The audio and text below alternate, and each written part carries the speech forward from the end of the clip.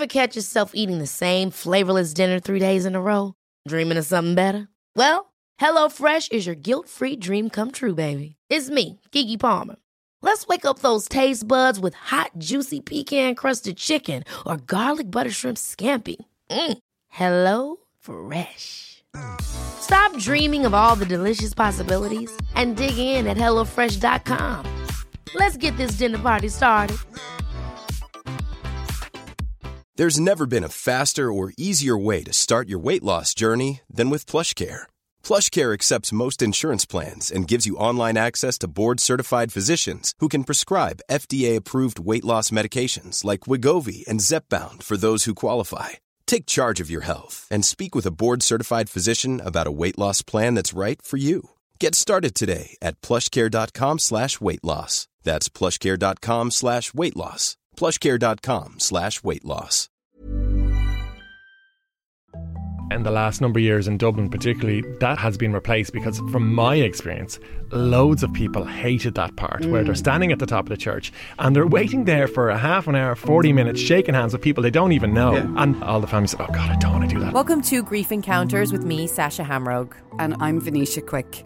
We're a weekly podcast that looks at an issue that affects us all and yet remains so difficult to talk about. We'll be chatting to guests from all walks of life on the subject of death and all that comes with it. Our main aim is to motivate, comfort and create a modern space for people to share their own experiences. Could you think of someone that could benefit in listening? Tell them about Grief Encounters, out every single Tuesday.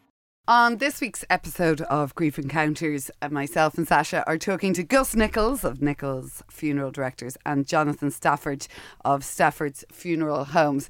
Now, from the very outset of the podcast, aside from hearing people's stories, we wanted also to find a few episodes where we'd offer practical advice that would hopefully prove resourceful and helpful to people who perhaps are stuck in the lovely situation of grief for the first time, or if they're helping somebody. And one of those things that we really wanted to do from the beginning was an episode on funerals. Yeah. And, you know, I think in a way it's also cathartic for people who've experienced a funeral maybe recently or even one in the past, because they just stay with you forever. So looking back and maybe feeling like through this episode you might feel like you're a little less alone because of stuff like family arguments and all the different things that the guys talk about it so well because they live this every single day. One of the things that we talked about afterwards, we were all laughing about this and it's terrible, but like when you pick up someone's ashes. Yeah, they're really, really heavy. They're really, really heavy. They are, which makes it a sense because I remember I carried my husband's ashes home. We went to pick them up. Yeah. And then I went back to her house for a cup of tea. And then I carried them home from her house, which is about 1.5 kilometres. And there was a rugby match on around the corner, like an international. So the road was packed and everyone was walking on the street. And I was walking along, one of my kids with a kid's scooter over my shoulder, carrying Martin's ashes in a bag, going, these are bloody heavy. And these are the things. But it makes sense because he was a tall guy. Course, like he was 6'1", of course. You know, it's like. But I think people think they're going to pick up this little tiny box. And it's those kinds of things that they talk us through. They talk us through an awful lot of different things as well about some of the, you know, just some tips to make sure when you are sitting down on those first initial hours and days and you're looking at what's ahead, you're in a blur. And look, I think it's so hard for everyone because most of the time you don't have a lot of experience. Why would you in that area? So it's a first time for everyone. It can be intimidating, very intimidating. Who writes the eulogy? Who doesn't write the eulogy? Who delivers the eulogy? Exactly. As well. And also Family things raise, like etc. different ways to do it. And I think that's what we love. Both, I could see you and I really like kind of, it's no longer the traditional way is the prescribed way to do it. There's different ways to do it now. 100%. And also, we should talk about this real quick before we start. It's just that you should start thinking about what you want. That came out of this. People know. I mean, I think that came across quite a lot, that if you do know, not only are you helping your family, because remember, this is your last big gig. This is your last big party. you know, don't you want it to be something that reflects you and your life and you've your songs and whatever way you want to have it. So I think this is quite, and also I don't want people to be put off thinking that because we're talking about funerals, it's all gloom and doom. We actually had a lot of laughs in this one. It's actually probably one of the funniest episodes we've done. So enjoy.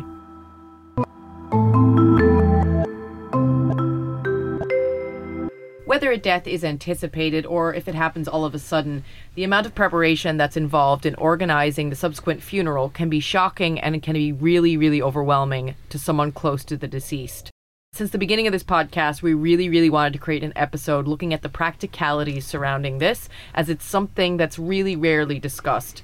To help us do so, we are delighted today to be joined by Gus Nichols of Nichols Funeral Directors and Jonathan Stafford of Stafford Funeral Homes. Like I just said, we've been wanting to make this episode for a really long time, and I think it's for people not only who have gone through this to kind of have that bit of catharsis to know that they're not the only ones, but also for people to think about their own death and to think about what they would want. Because I think what Venetia and I have talked a lot about is that after we lost people we loved, our own mortality became something we actually started to think about, and we want that conversation to happen a little bit more so that people are aware of what they want. Thank you for joining us. And I suppose the first question is, do you think it is important for people to start thinking about these things kind of long before their time is coming? Yeah, as funeral directors, myself and Gus, we've often had conversations about this over the years, and like it makes everything so much, it's a terrible thing to say, but easier. Like if you have an idea, if you have a plan, you know what you want,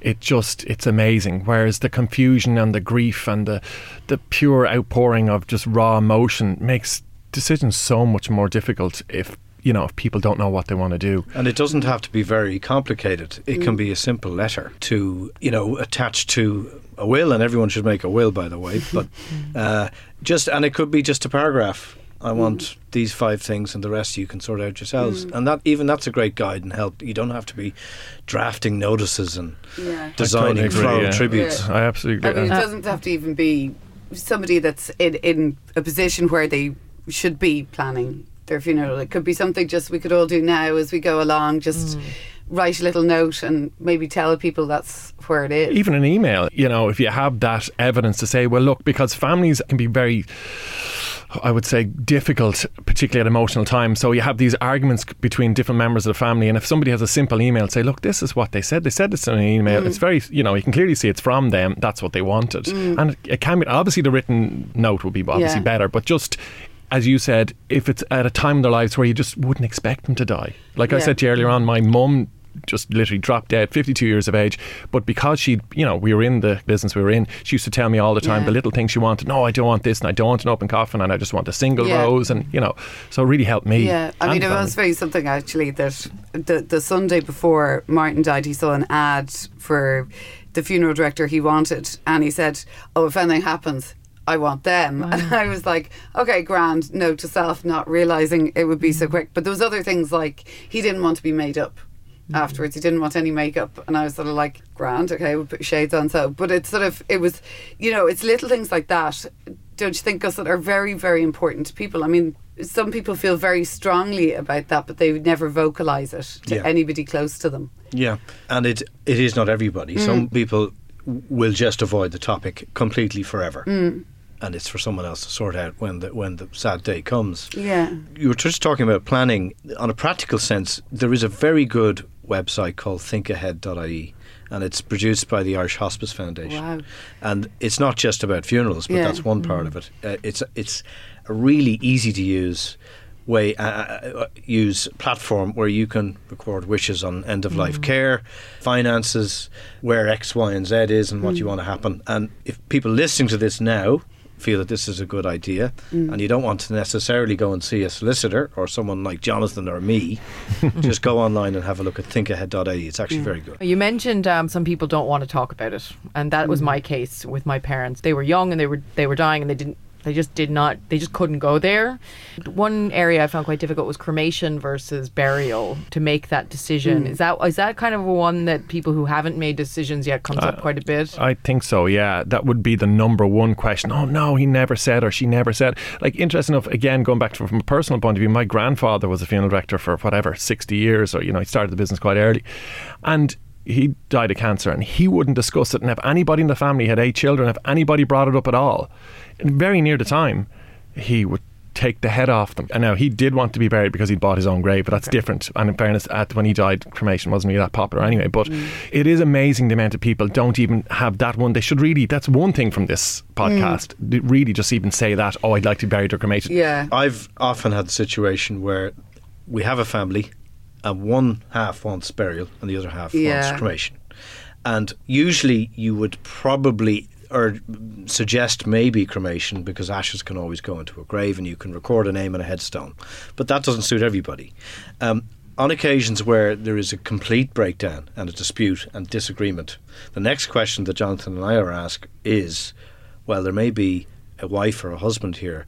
Is there an executor? Because ultimately the executor will, if asked, have to make the final decision. Yeah. And on a practical level, sometimes we have to go down, we have to ask that question. Yeah, it is a huge thing, I think, cremation versus burial. But there's another, I think, extension to that as well, is if the person is cremated, what happens to the ashes? And who gets the ashes? And do they want to be divvied up? Which I think becomes a huge problem, especially when perhaps it's a younger person and there's a family-in-law or that scenario. Should all that be planned? Yeah, and again, it depends on the particular family. It depends on the person involved, because, as you know, some people would kind of look at it, well, ashes to ashes, dust to dust, they're really not me, I'm gone, so don't worry about it, I don't really mind. But then you do have the specific family, so it's brilliant if somebody said, like, again, going back from a personal point of view, my mum told exactly where she wanted the ashes to go. We split the ashes, which I know the Catholic Church came out against it recently, didn't they? You can't split ashes in Germany.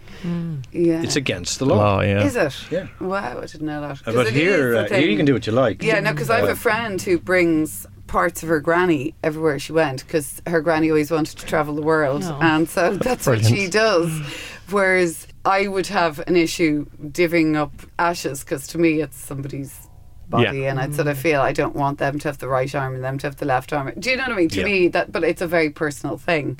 But I think that would be something I would have liked personally to have been decided before the event, because I think that would be up to the person. Well, and I'm sure Jonathan's the same. We treat ashes with the same level of seriousness as a body. We record it in the same way. They're safely and stored. We ensure that they're collected and signed for by the right person. Do you find, sorry to cut across you, do you find an awful lot of families, you can ring them a good few times and just leave the ashes there? I find that amazing. Yeah, we've ashes there for years, and I phone regularly, and no, we're not ready yet, Jonathan, we'll tell you when. And well, every 5 or 6 years, Jonathan, we bury maybe 5, 6, 7 sets of ashes in a grave, which we can reopen if needed. Yeah, this is where we have run out of road. We've tried 15, 20 times to contact the person, and they've just gone off the grid and they just don't want to deal with it. So at least we know where they are, but we can't keep storing them. I think that speaks so much to the power of how these things affect us, and how denial and not being able to face, absolutely. That's what this podcast, it's all about the different facets of grief. But one of the things about grief is not everyone is having these healthy kind of process where a lot of people can't face it, because it's such a huge moment in their lives. It really is. I wanted to ask you guys a little bit about, I'm sure it's different for everyone, but maybe we can just talk a little bit about how you guys come in, how the process works. So for me, it was both my parents died in a hospice, and then the next morning I was visited by a funeral director, and we kind of went through choosing what was needed. But none of it wasn't done in advance. It was all done that morning, like where I was and I did it, with my sister. We just kind of made those decisions.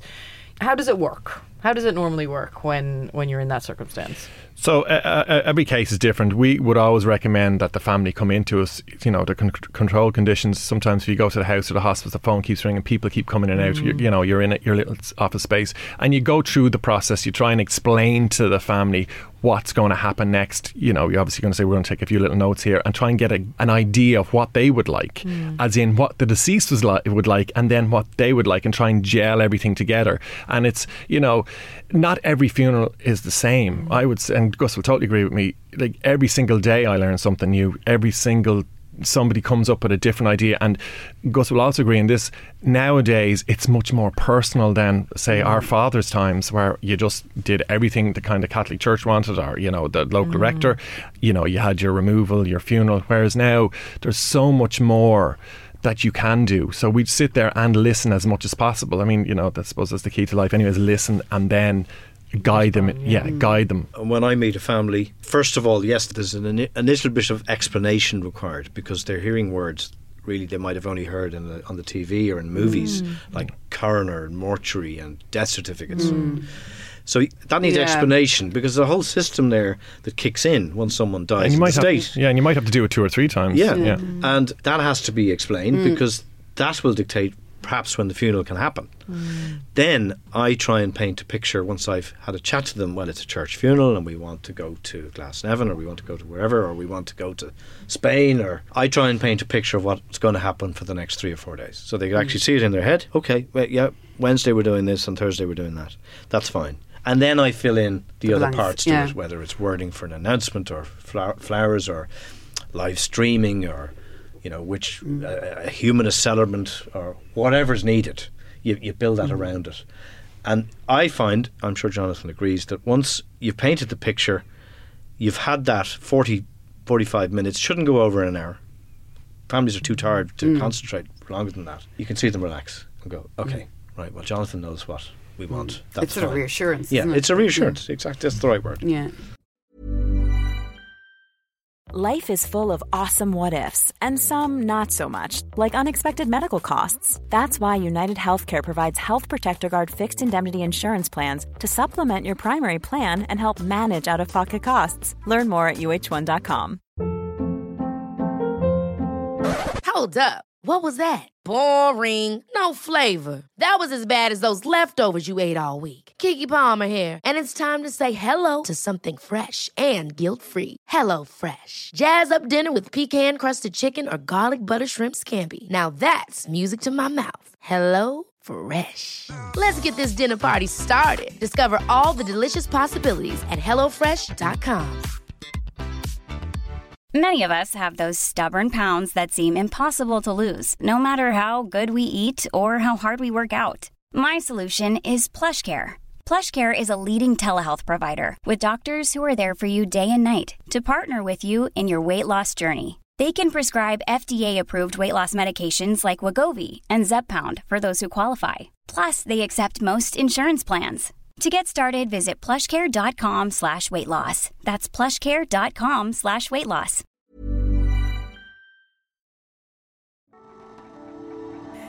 If you're looking for a safe haven to express how you feel, share articles, photos, and memories of your loved ones, join the Grief Encounters Facebook group, a place for support, compassion, and empathy for those grieving.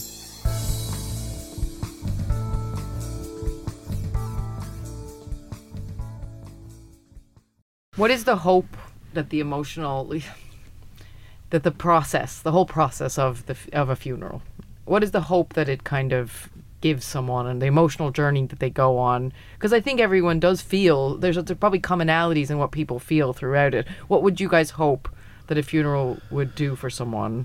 Well, I hope that 3 weeks, 3 months afterwards, they can reflect on it and go, okay, we might have done a few things differently, but by and large, we marked the moment in the right way. And if they say that to me, I'm happy that we've done that in very simple terms. Totally agree, yeah.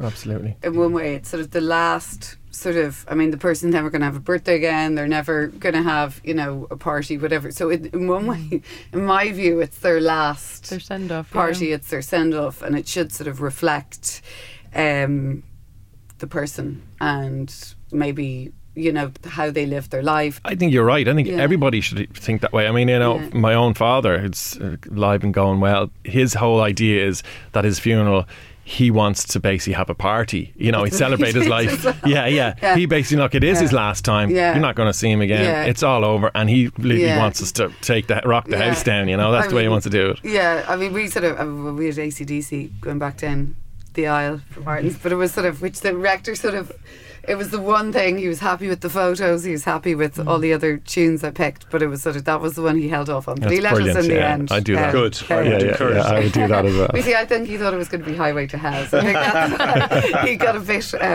upset. Would you recommend, I mean, I sort of personally felt, just from a planning point of view, and also just to make sure, I think in my own head, that we were doing everything that I wanted to do and it was the right send off. Would you recommend to people not rushing into something? Is there a standard amount of days people should wait? Would you say perhaps to people take 3 days? Yeah. Or does it depend? From my point of view, I do try to get them to go back and just really think about it. It's a bit like, you know, when you think of something in the middle of the night, don't send that email in the middle of the night, wait till the next morning, kind of stuff like that. And then, you know, from an overall organisational point of view, myself and Gus would always recommend a couple of days, you know, because there is people who will literally come in today at 12 o'clock and want to be buried tomorrow. We have those people. It was a real traditional thing in Ireland a long time ago. They literally would go, they would have the removal the night before. But I absolutely. It has slowed down. Yeah. I would say the average funeral is nearing 5 days now. Yeah. When I started, it was 2, 3. Yeah. With it all over. You know, this is before social media and really the internet, and people didn't know. It's just, I heard your man was gone. Oh no, he's gone. That's all done. But when you think about how long you take to plan, like a 40th or 50th, or a wedding, it sort of seems ridiculous that somebody's last big sort of hurrah, you just it's go rushed, take. Well, I would love if everybody was like you now. It would be absolutely fantastic. You know, it really would, because I just can't understand. You know, people do need to reflect on the decisions they've made, and they just think. But we will always say as funeral directors now, just take your time. You know, have a think about it and call us back. And as I said earlier on, I'll repeat myself a couple of times just to make sure that it's going in. That, you know, they're so focused on one thing. You brought up something so interesting about live streaming. And like that is so amazing that people traditionally, especially in this country, who family members, children of a parent or whatever would be gone and not able to come home for the funeral and suffer lifelong problems with never having closure or not having been there, or guilt. We're starting to see a change there because people are able to virtually be there. Is that happening a lot more? Well, some facilities, like permanent funeral facilities, say like Mount Jerome, would have a built-in camera system. A lot of the churches have just a fixed camera. It's not wonderful quality, but it's there and you can hear it and you can see it. And, you know, this has been going on for quite a while. Yeah, no, in fairness, we've built a couple of funeral homes in the last couple of years and we put it in. And amazing, you know yourself, there's a problem with the broadband that goes down. Like, you know, the funeral director ring me, oh, Jonathan, it's gone down. What are we going to do? And I said, relax, get out your phone and just Facebook it, it's fine. Oh, yeah. And I said, get the person and they'll do it, no problem. And they go, oh yeah, and like, you know, so you could see a couple of people doing it for that particular person, and it really worked out really well. Yeah, I mean, I have to say that's one thing, because one of my best friends was actually in South Africa at the time, and it was sort of like on the actual during the thing, and she went apparently afterwards. She was like, "Oh, we should have done Facebook Live," but it's just, again, it's one of those things you don't think of. You don't even think it's an option, probably. Yeah, but I'd say this to you guys: a lot of the time at a funeral, people will come up and they'll have these ideas. You need to sometimes step back a little bit and go, oh, hold on a second, let them do it. Like I'll often say, you get a certain family member and they'll try and do everything. No, if they want, you know, let them go and do it themselves, or, you know, like live streaming, let somebody else in the family, because it'll be someone else. Oh, we should do that. Oh, well, you can go and do, you know, you're more than welcome to go and do it, rather than putting too much pressure on one particular and what member. about like filming? Because I've heard people actually filming the whole thing. There's a couple of companies that will film a service, and then an hour later it might be put up to a platform that's password protected, or even up on YouTube, and people can. And again, that's personal choice. That's a great thing. If somebody wants to do it, fine. But what you'll have is, in that particular time, that's where it's brilliant. Where we started this whole piece is that the family or deceased should have really this and know that this is going to happen. Because I'm telling you, a lot of families will hate that. I've seen people come in, take photographs in the coffin, and some other family member slaps their camera out, and there's a big row over this, and you're going, what, you know? But I think isn't that the most divisive thing? Yeah, Somebody dies really against is. the family, because it sort of just becomes just. But if anybody's listening to your podcast, you know, these are the type of things you need to think of. Yeah. Oh, do you want it filmed? Do you want a photograph in the coffin? Like, you know. And it'd be good to have that kind of just like we're saying, laid out early and in advance. Yeah. One of the things is the eulogy. That I don't know. You almost see people like it's like something takes over, and people generally tend to do a pretty good job at them. But I don't think a lot of people know about what goes on in like. Do you guys have any tips for the person who's been chosen? I think a lot of people don't know, when should I write this? How am I going to write this? Where am I going to do it? How long should it be? What, am I going to make a fool of myself? Am I going to cry? Now, you're asking funeral directors here. So, sometimes even from you two probably give a better answer than we would, because we obviously attend funerals every day where possible, maybe, 2 or 3 funerals. And the best advice is obviously to talk about the person that's died, not about yourself, which often happens, and kind of keep it sensibly long, and that's purely up to the person that's doing it. You'll know the crowd. I don't know, if there's 150, 80 and 90 year olds, they don't want to hear about what Paddy did over the last kind of 100 years. But if you're talking about a young person to a young crowd, you've got the time to talk about it. Again, it's nearly like common sense. I don't know. I'd say of all the, I don't know, I tried to think how many funerals I've been to. I could say I count on the fingers of 2 hands the really great eulogies that I've heard. That's it. And what was the commonality in those, do you think? The commonality was the person could really speak. I think it's cruel to ask someone who's a bit 50-50 or is too close and too upset to do it. That said, I'm sure Jonathan will agree, I'm amazed sometimes with the strength of some immediate family members, even in the most tragic of situations, and they do get up and they speak brilliantly about the person. I mean, that is awe-inspiring, that they're able to stand up in front of 300-400 people and do that. And it is amazing. Gus is right. A particular person in the family is just a better orator than the other person in the family, and you're just hoping that the better person gets up to speak, because they will do a better job. It sounds terrible to say, but they will, and they will kind of show a picture of this person's life. And again, it depends what you want to say. Do you want to tell the funny stories? Do you want to make people laugh? I think that helps, though, doesn't it? Yeah, it a does. bit of humour definitely. It lightens the mood almost essential. Yeah. It's up there with the best man speech. And try not to curse. Yeah. Yes. That was tricky. Try not to. That is so hard. The cost of funerals. I know that can sound a bit of a crass thing to talk about, but it is something that comes up a lot, and it is expensive. I mean, I was a bit put out that Martin's coffin was more expensive than my wedding dress. But anyway, there is when somebody dies, and if it's a young person particularly, you'll see a lot of GoFundMe pages, or it's an expensive thing for a person, and especially if it's sudden, it's an unplanned for expense. What would you recommend to people in relation to that? Again, it's a bit like what we started. If you have an idea of what you want, it's like anything in life. You're going to spend as much as you want to spend. You can come in, and if somebody said, look, we've absolutely no money, he didn't want to spend any money on his funeral, it will not be expensive no matter who you talk to. Yeah. If somebody comes in and they want all the bells and whistles, it's going to be expensive, and it's as simple as that. And I wouldn't, in general terms, I actually wouldn't say funerals are expensive, because if you talk about it's one person and you're burying them once, I know what you're saying. But I think it's like if you're sending your kids to school and you choose a school that's going to be $7,000 a year, you sort of plan for that. You sort of go, okay, well, that's going to cost me by 3 kids, okay, blah. But on another side, would you not think, well, I'm going to die at some stage, I need to put something in place? But that's what I'm saying. Would you encourage people to even start almost like a pension? Oh, we do. To be going. We do. Yeah, pre-need, as it's called in the industry. I don't like the term industry. No. Pre-need. Okay. Yeah, I don't like it either. It's not very pervasive in Ireland, but in other maybe more mature markets like UK and US, it's maybe 15 to 20% of every funeral that's conducted is prepaid. Oh, absolutely. I think it's a societal thing, yeah.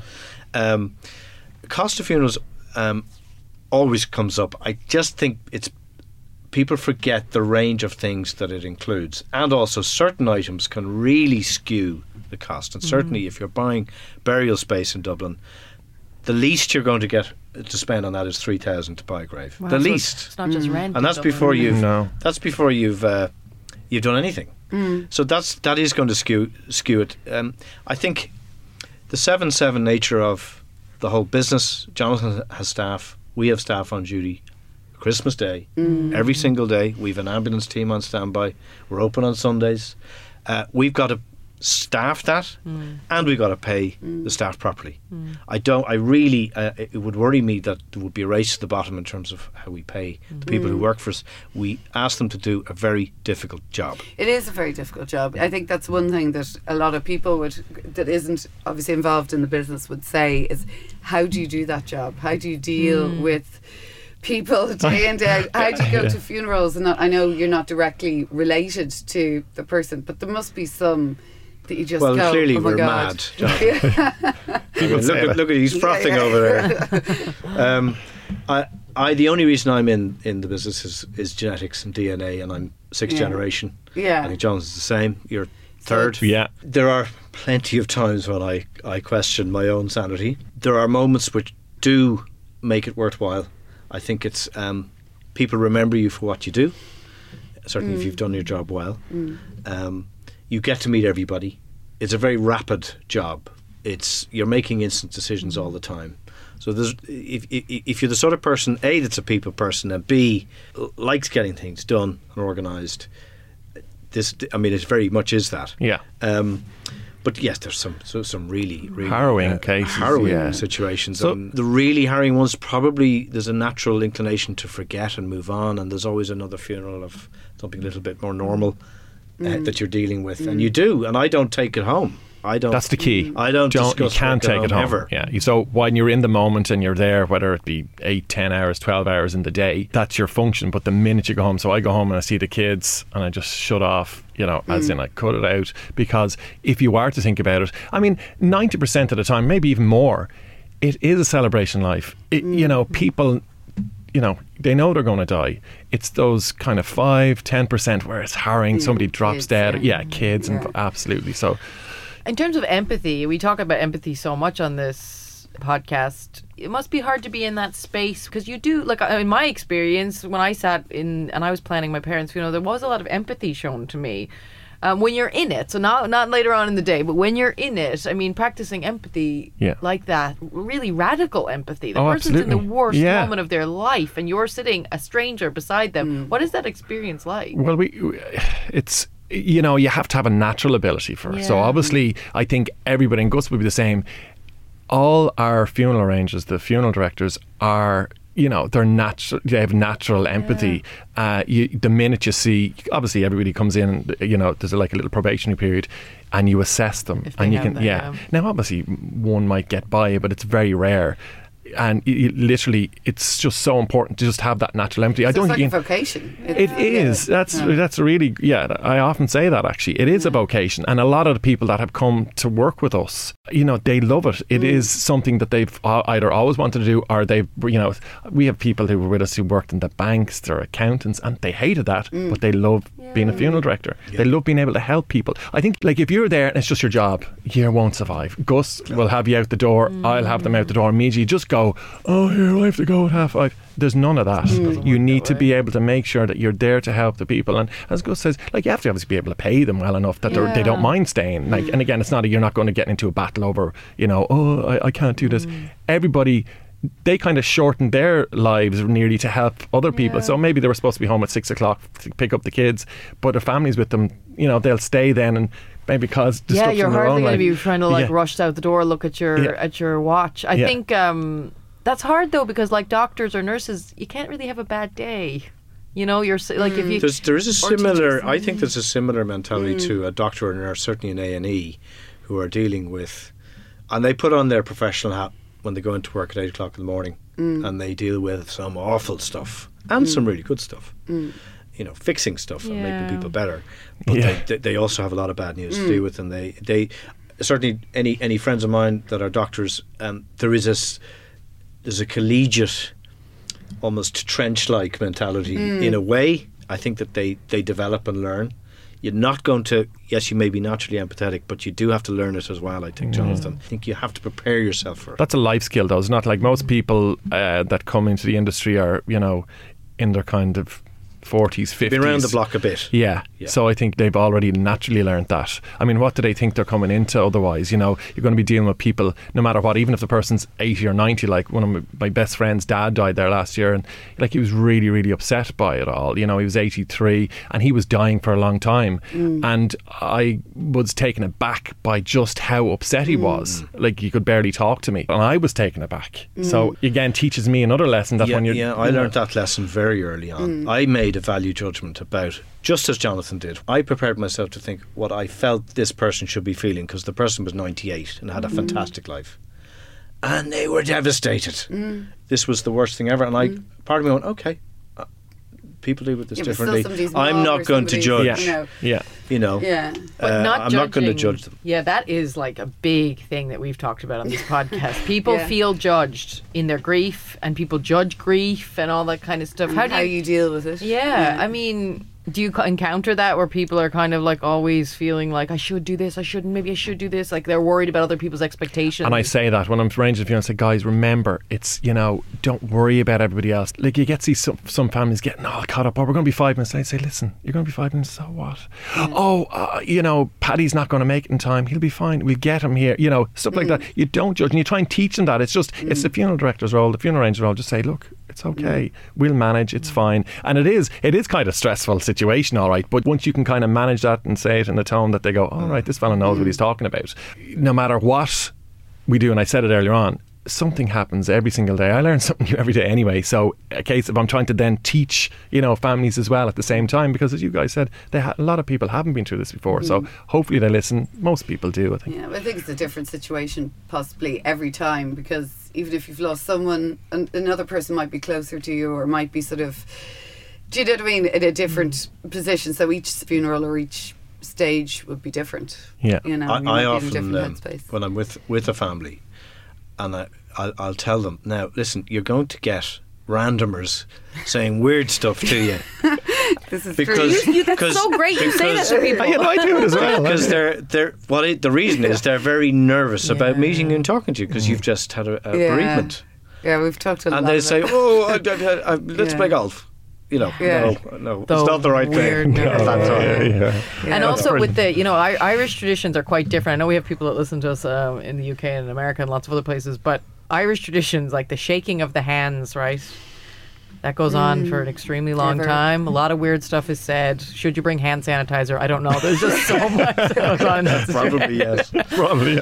Like, is that still common practice? And do people kind of who maybe have been to a funeral or two go, I don't want to do that? It's a lot for someone. Well, the removal kind of in the last number of years in Dublin particularly, that has been replaced, because from my experience, loads of people hated that part where they're standing at the top of the church and they're waiting there for a half an hour, 40 minutes, shaking hands with people they don't even know. And that really, from our point of view within our own business, all the families said, oh God, I don't want to do that. So they don't mind outside the church in the morning funeral, because they kind of pick and choose. People go, well, there's no point in me going, I didn't know that particular person. So, and I think, you know, that's probably a big part of it. And what's replaced it, actually, we're doing, and we've designed a new facility where it's a gathering place in the evening, and it's kind of replaced the removal a little bit, because there is still an element where people are worried, oh, well, Billy and Jack will miss it because they're working. Yeah. The removal was kind of for that. I mean, removal was a Dublin invention. It's not a right of a church at all.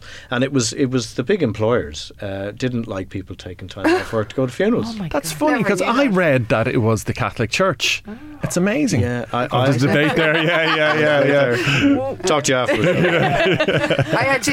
I think, you know, the whole, from my experience, it seems to be, certainly if it's a younger person, if something at home or at the house seems to have replaced anything like that, sort of, you know, just a word of mouth gathering, you know. Yeah, I think we're just becoming less churched. And that's reduced. We're just catching up with everywhere else. I agree. It's not unusual. Yeah, it's not unusual at all. All throughout Europe, that would be relatively common. And I totally agree. A younger person, and then it depends on the circumstances. Sometimes, if it's like elderly parents, they don't really want, to be making tea and sandwiches, so they'll use the funeral home for that. Yeah. And then you do see people, and they often say to me, "Oh God, I was worn out after that. We had 2 hours of people coming in, and it's again, they didn't know half the people, and they're coming up to me, "No, I knew, Paddy back and whenever." So that drains them. So again, whereas you said earlier on, it's kind of nearly sometimes a pride, but just for close friends and family, thanks. We'd see everybody else tomorrow at the church, and that's fine. Yeah.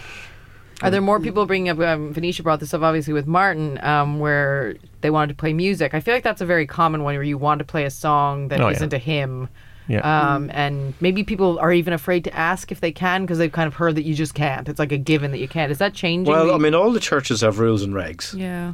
Catholic Church in particular, on music, strictly speaking, it's to be church music. Usually there is a chance to play something non-churchy at the end, rarely at the beginning, but a lot of them, liturgical. rail against it. Rail against it. They didn't. Do you remember? There was an announcement that there should be no eulogies. Yeah. And about 2 weeks later, Albert Reynolds died, and his funeral was in Dublin. And it was televised live to the nation, and there was 4 eulogies. I'm open to correction, but there was at least 3. Yeah. That didn't help. Yeah.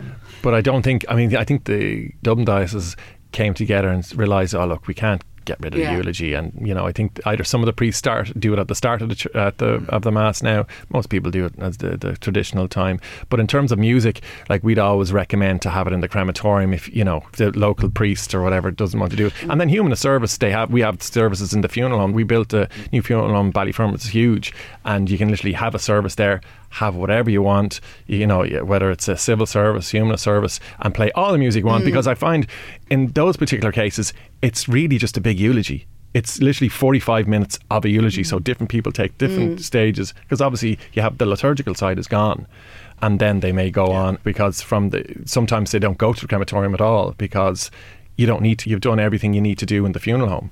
Is that something, though, you'd recommend to people to think about before they decide even where they have the service? I mean, I was very lucky because I sort of pally with my local rector, and he came to me. Somebody actually from where I live had passed away 2 weeks before, and he came to me with the order of service and was suggesting stuff, and I was like, no, we're having this and this, and he was like, that's grand, that's cool, have one hymn and you can have whatever else you want. So I sort of did a deal, but if I hadn't been allowed that, would that be sort of a case where you go, okay, well actually, do you know what, I'm having it somewhere else? Yeah. For some people that would be a deal breaker. Absolutely. And actually for certain people, certain parts of a funeral are the most important thing. And I'll give you a slightly humorous example, if I may. You may. You can edit it out. You're allowed to. We like you. like funny. I get this phone call, and it was an awfully nice man at the end of the phone. Gas, yes, look, I booked the yacht club for lunch on Friday. I probably know this person. I booked the yacht club for lunch on Friday.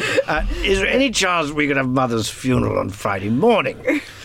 So I said, well, okay, I'll just take some information. And what's Mother's name? And it was a very long treble barrel name, and living in some beautiful castle somewhere in Foxrock, and then and where's Mother at the moment? I said, oh, in that thieving nursing home somewhere in Blackrock.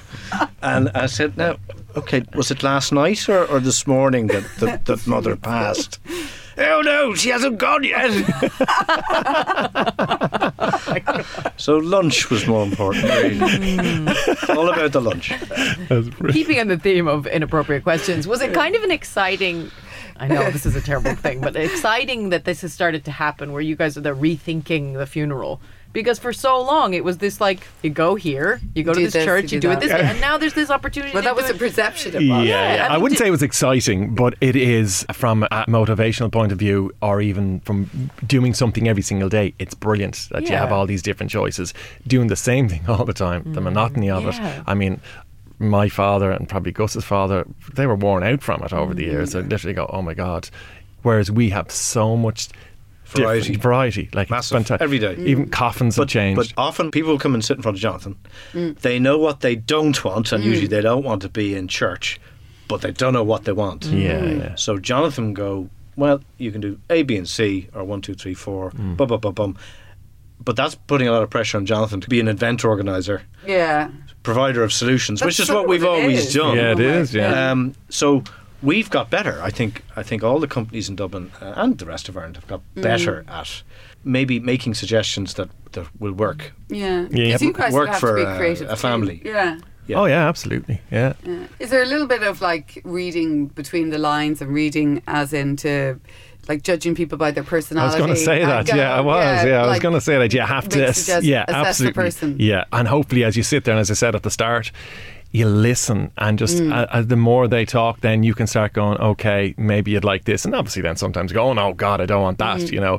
But it's rare enough. I think when you sit with someone for 45 minutes to an hour, you usually get a good idea of what they want. I hope so, otherwise I'm not doing a very good job. But as Gus said, the key is you're there to make sure that you've done a good job, effectively, you know, to listen. And I would say the most important thing is that, and again, I hark back to it, is that everything goes well. It's what they wanted, you know.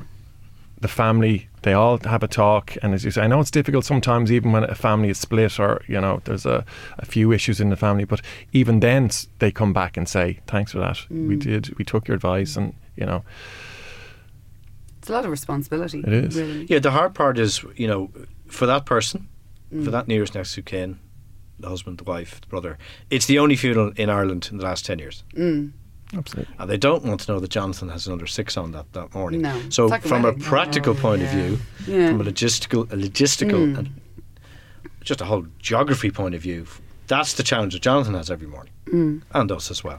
So I suppose after a long time you get better and better at it, but you have to rely on a hell of a lot of people all the time to get it done. So it's our suppliers and third parties and staff really have to be on their A game every day. The team is so important, like everybody around you backing you up, helping you out, because obviously we're not always around, so we do need a break. You know, Gus probably does his 10-day shifts or 12-day shifts, and at that end of that time you do need your break, you know. You need to go off, and certainly my wife wouldn't be too happy when I say, oh no, hold on, I have to delay that few days. She's not too pleased. So I've learned to stop doing that. I used to do it when I was younger, and it actually would drain me. So thank you anyway both for coming in and doing this episode today. I mean, as Sasha and I said at the beginning, it's something we both wanted to do from the get-go, because I think having been through it both ourselves, we realise how important it is to celebrate the person as they were in the right way, and in a way that afterwards you can always go, well, we gave them the best send-off. Gus Nichols from Nichols Funeral Directors and Jonathan Stafford of Stafford's Funeral Homes, thank you very much. Thank you very much for having us.